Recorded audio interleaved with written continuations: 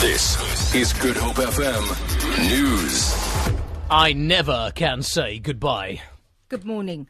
The statue of the former Prime Minister of the Union of South Africa, Louis Botha, which is outside Parliament, has been painted red and blue. This comes after the University of Cape Town decided to remove the statue of British colonialist Cecil John Rhodes from the university's campus this afternoon. The university says its decision to move the statue to a safe place signifies an important milestone in the transformation of the country's institutions of higher learning. Mercedes Besent has more on the Botha statue. Botha's statue is situated at the main entrance of Parliament. He's depicted riding a horse. The statue has now been painted blue on the left side of Botha's shoe and on the left side of the horse.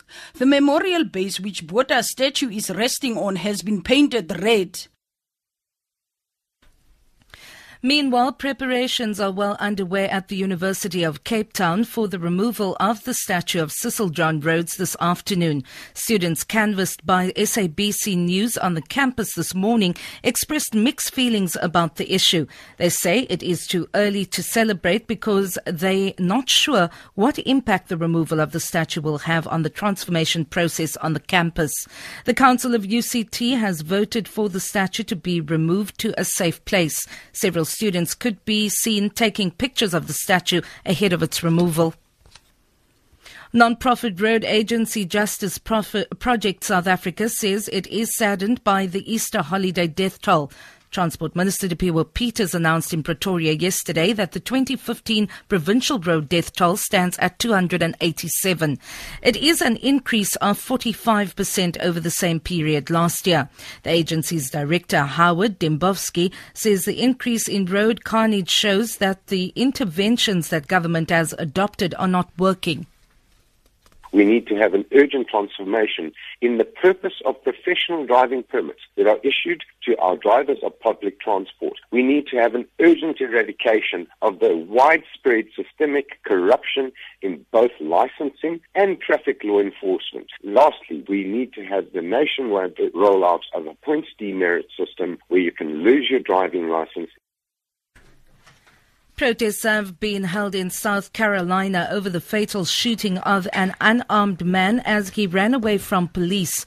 Officer Michael Slager was charged with murder and fired after a video emerged of him shooting Walter Scott multiple times in the back following a scuffle. Slager was arrested when authorities reviewed mobile phone video of the shooting, which took place at the weekend. The incident has been widely condemned, and the U.S. Department of Justice and the FBI are investigating. And back home, the Overberg municipality says marine experts are assisting after at least 40 baby loggerhead turtles washed up on Struisbaai. Municipal Protection Services Manager Reynard Geldenhuys says the turtles have gone too far south due to strong tides and away from their usual warmer environment.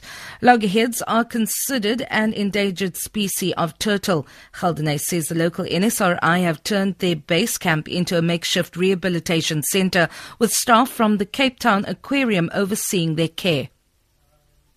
The aquarium came out and provided us with details and so on to look after these turtles, and they will be taking them back for further action on their side. NSRI base in Struisbaai has been made a rescue centre, if I can call it that, and so far we've recovered about 40 turtles over the last 24 hours. They do keep them in quarantine, and then they take them back up to Durban from where they actually come from, where they will be released back into the sea.